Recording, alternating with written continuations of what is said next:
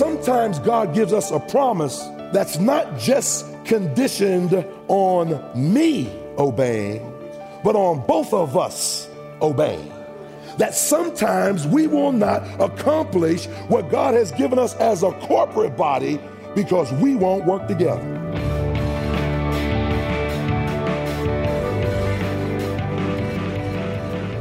Welcome to Treasure Truth with Pastor and author James Ford Jr., Senior Pastor of Christ Bible Church in Chicago. I'm Steve Hiller, and glad you're with us as we continue our series, We Walk by Faith. And God has given us promises throughout Scripture that we are to cling to in faith. Some of those promises are conditional. We do need to be obeying the Lord for Him to grant those promises. Sometimes those promises are individual. Other times they may be corporate.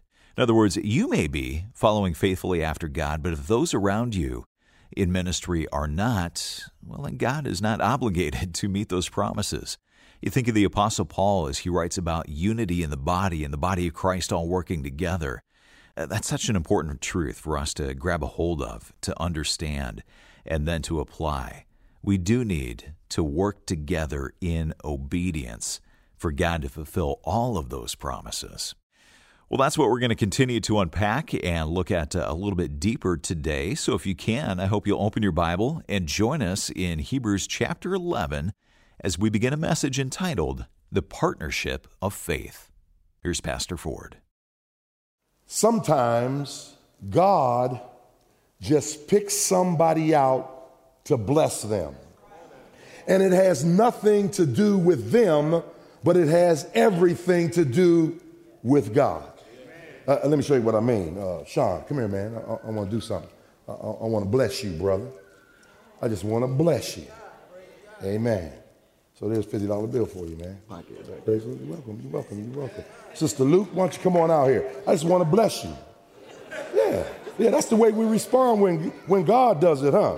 Amen. Just want to bless you. Amen. Just want to bless you. Amen. So I know you're saying come out in the congregation, but I'm not. I'm not coming out there. Amen. This is just an illustration. Amen. But why did I do it? Just to illustrate. They didn't know that I was going to give them a $50 bill. I gave out 2 of them this morning. And I picked out the people that I picked out because I wanted to pick out those people. Now, I had a purpose in mind, but you don't know what the purpose is. And that's the way God operates. He has a higher purpose. And sometimes we focus on the immediate purpose without understanding God has an ultimate purpose.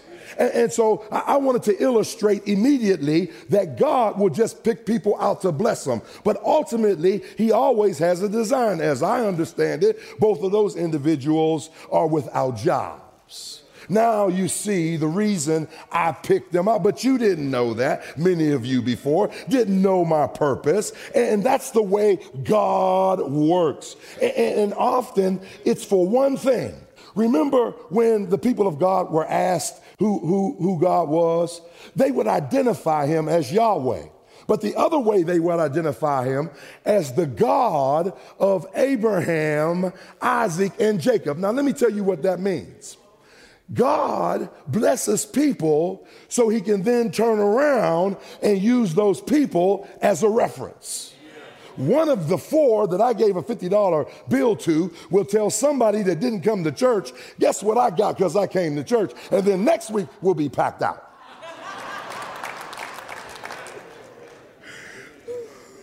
Just kidding. But you get the idea. God wants to use us as a reference. Wait a minute. You don't know Yahweh, but you do know Abraham, don't you? Well, I'm Abraham's God.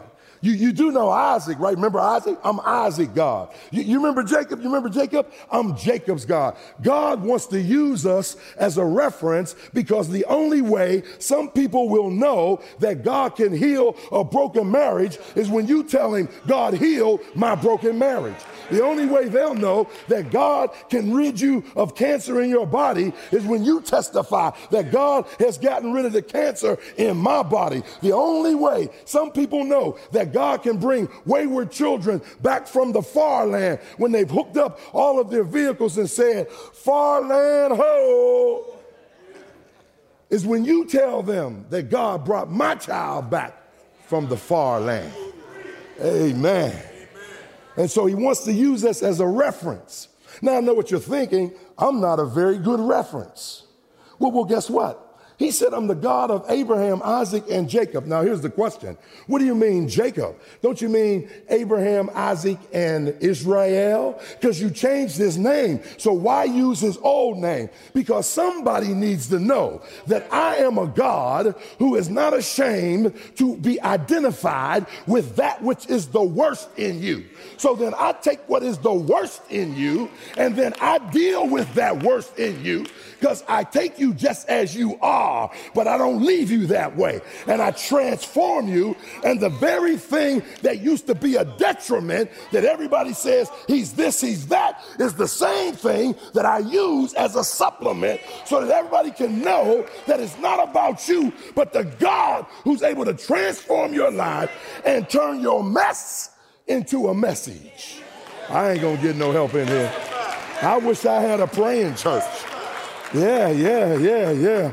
And so God is not ashamed to be identified with the worst in us. Let me explain this way. Jesus doesn't use us because of our person. Jesus uses us because of his purpose. Yeah, I think that's profound. See, here's what I'm trying to get you to see as we walk through the hall of faith. Take heart. All of God's heroes and sheroes have faults. And I'm here to tell you that your faults won't disqualify you. That as a matter of fact, some of us, our faults qualify us to be used by God. You want to know why? Because it's certain then that he'll get all the glory. Yeah, the next time you feel like Jesus can't use you, remember, Noah was a drunk, and when he got off the boat, he got himself some MD 2020 and got drunk.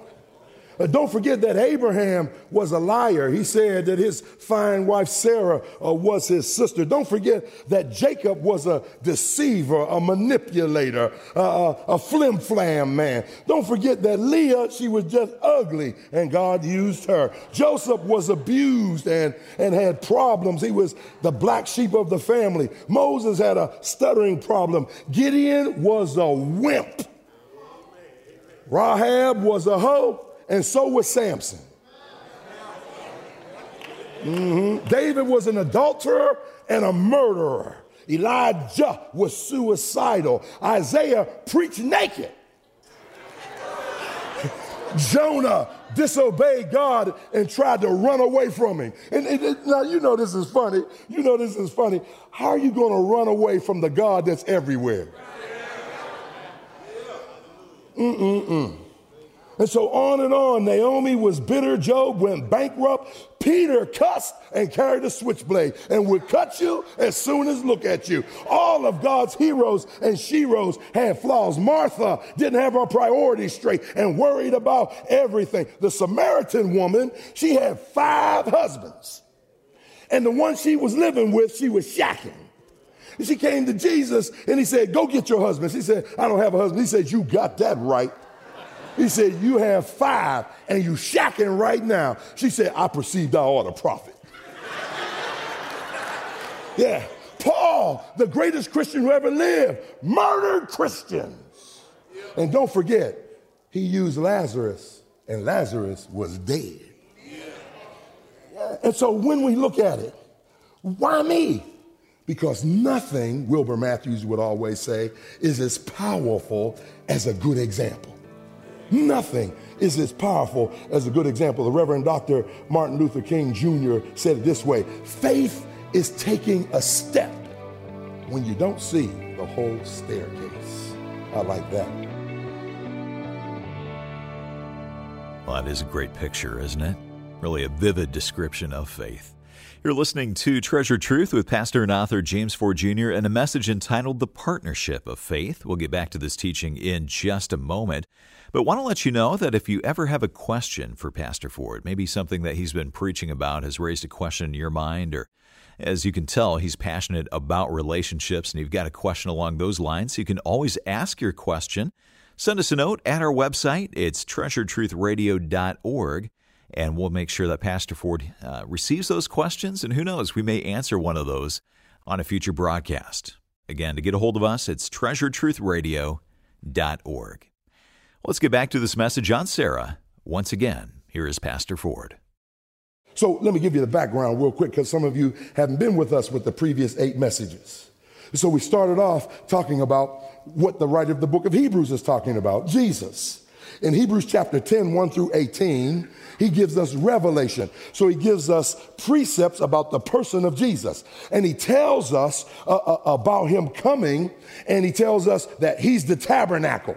So then you have that in the Old Testament. The tabernacle represented the visible presence of the invisible God, who is Jesus, the visible presence of the invisible God. So everything in the tabernacle, every nut, every bolt, every veil, every linen, every wood, all of it pointed to Jesus Christ. And he goes through and tells us then, and we find it in John 1:1 and John 1:14 says, and the word became flesh and tabernacled among us, became the visible representation of the invisible God. Then he goes through, and the part that ties to what we're going to study today is that Jesus volunteered. He says, prepare me a body and I'll go down and I'll redeem mankind on our behalf. And so he goes all the way through. In verses 19 through 20, he gives us illumination, which gives us perception. In other words, I have to understand what I can't understand. And the only way I can understand what I can't understand is if God gives me the understanding. So he goes from revelation to illumination. That's the perception. Then 21 through 25, once I understand, then I have to apply it. So he goes in 21 through 25 to application, which is personal. Now I have made it mine. Now I really know I believe the Bible, because only what I obey is what I believe. Let me say that again, because that went over somebody's head. Only what I obey is what I really believe. Then he goes in verses 26 through 32, and he talks about evaluation, which is preview. Now we're in Hebrews 11, which is demonstration. One picture is worth 1,000 words. So all he's going to do in Hebrews 11 is give us pictures of faith. So in Hebrews chapter 11, verses 1 through 3, he'll give us the explanation of faith. Then in verses 4 through 32, he'll give us the examples of faith. Then in verses 33 through 36, he'll tell us about the endurance of faith. And then in 37 and 38, the expectation of faith. Now I'm just walking you down to where we are. So we started off talking then about Abel, the worship of faith, that he teaches us how to worship God by faith.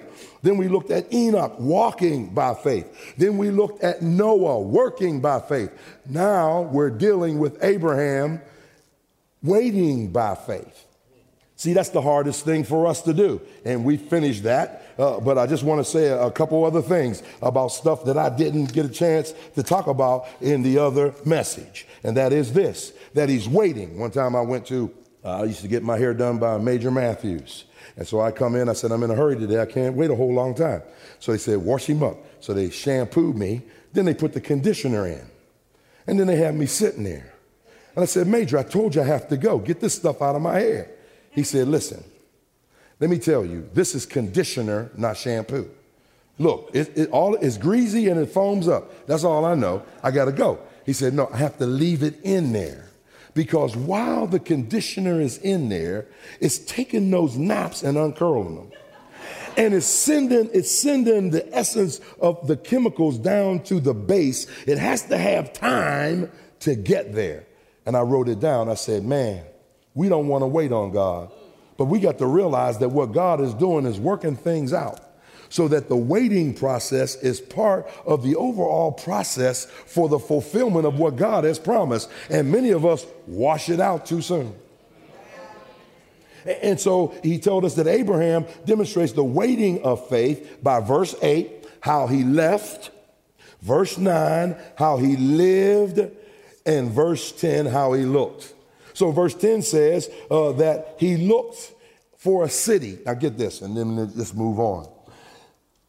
There was the city that was behind him. That's Ur of the Chaldees. Then there was the city that was beside him. That was the promised land. But this text says the reason he could hold on is because he was looking for the city that was beyond him. Here's all I want to tell you, that his motivation, his highest motivation, was not having a Mercedes chariot down here on earth, but his highest motivation was looking forward to heaven.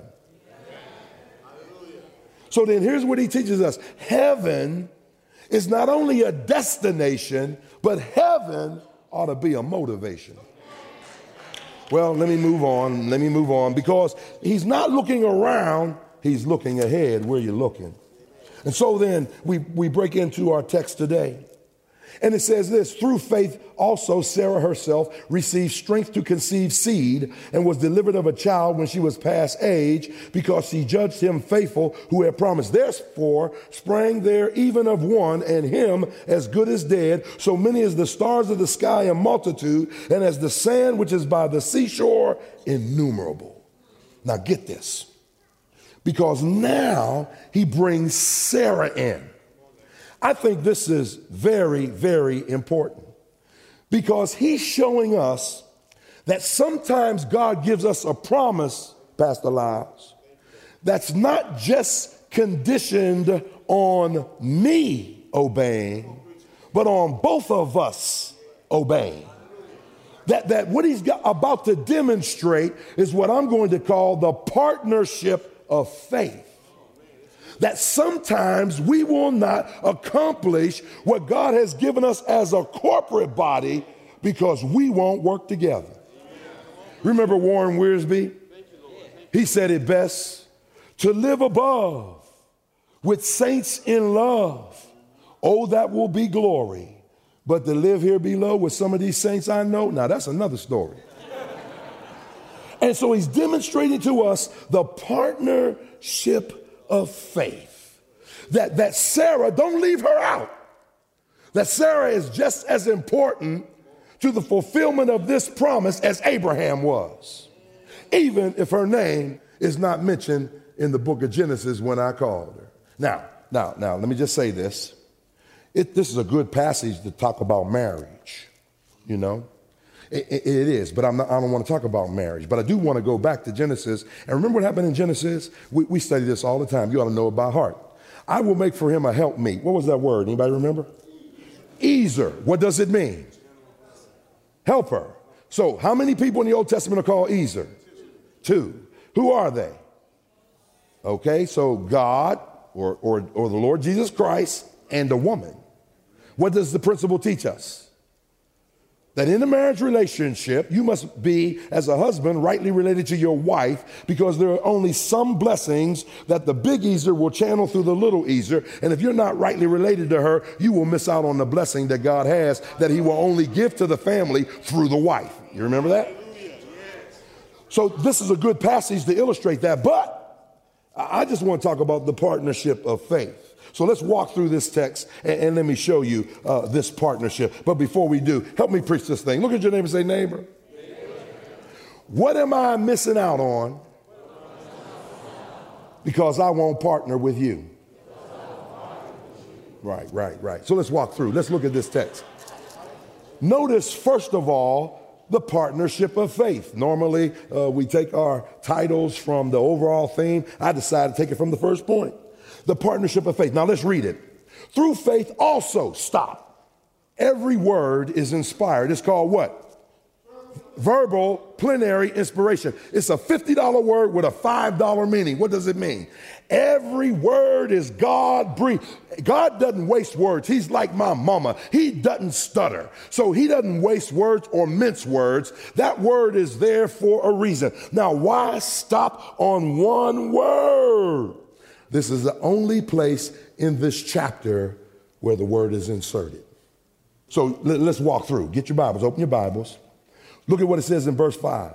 By faith, Enoch. What's missing? Also. Oh, thank both of you for helping me with that. Verse 7. By faith, Noah. What's missing?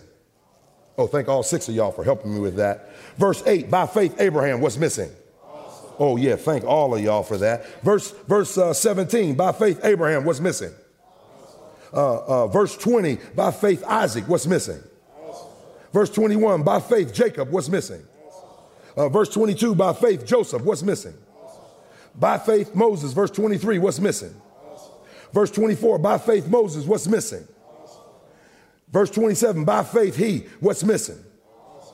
What's missing? Now, why? Now, listen, a good Bible student is going to ask themselves, why is this the only place where the word also is inserted? You want to know why? Because inquiring minds want to know. Ain't that right, Brother Ross?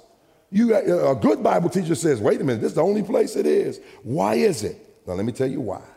Because he wants us to know that you can't fulfill some things by yourself. That the promise may be given to you personally for a corporate entity, and they need to be a part of what's going on. Why are we in this new sanctuary? Kenny Grant said this. He said, you know why you're having so much trouble? He said, because they don't believe that God can build a new sanctuary. They believe you believe that God can build a new sanctuary. And I said, well, I disagree on that. He said, why do you disagree on that? Because many of them are giving their hard-earned money, which means then they believe. Because you're not giving your money when you don't believe. Put your money where your mouth is, or better in this context, where your faith is. We're listening to Treasured Truth with Pastor James Ford Jr., and there's much more to come in this message on Sarah and the partnership of faith. If you want to make sure that you don't miss any of the broadcasts in this message, just come to our website and sign up to begin podcasting the program. The website is treasuredtruthradio.org. Well, here at Moody Radio, we're committed to teaching the Bible in a way that everyone can understand, and then equipping you with resources to take this study further on your own. And that's a topic of a book that we're making available called Making Sense of the Bible, and we'd love for you to have a copy yourself. Author David Whitehead is an expert in making the Bible accessible. He's the founder of a ministry called The Daily Bible Verse, directed at getting men and women into God's Word on a daily basis. As you read, you're going to be introduced to men like David, Moses, and Abraham in fresh new ways. And you're going to learn about topics like writing styles of the Bible, the poetry of the Bible, and the reason for so many English translations today. So when you give a gift of any amount to support Moody Radio, we're going to send you a copy of Making Sense of the Bible. Just call 888-644-7660 or go online to treasuredtruthradio.org. Or if you'd prefer to send a check, our address is Treasured Truth Radio, 820 North LaSalle Boulevard, Chicago, Illinois, 60610. Your gift of any amount ensures that God's Word is taught here on this station. If you value hearing from teachers like Pastor Ford, give your financial support today and request Making Sense of the Bible. Again, our number is 888-644-7660, or our website is treasuredtruthradio.org. Our producer is Amy Rios. I'm Steve Hiller, and we'll continue the Partnership of Faith tomorrow as Pastor Ford returns. So join us for Treasured Truth, a production of Moody Radio, a ministry of Moody Bible Institute.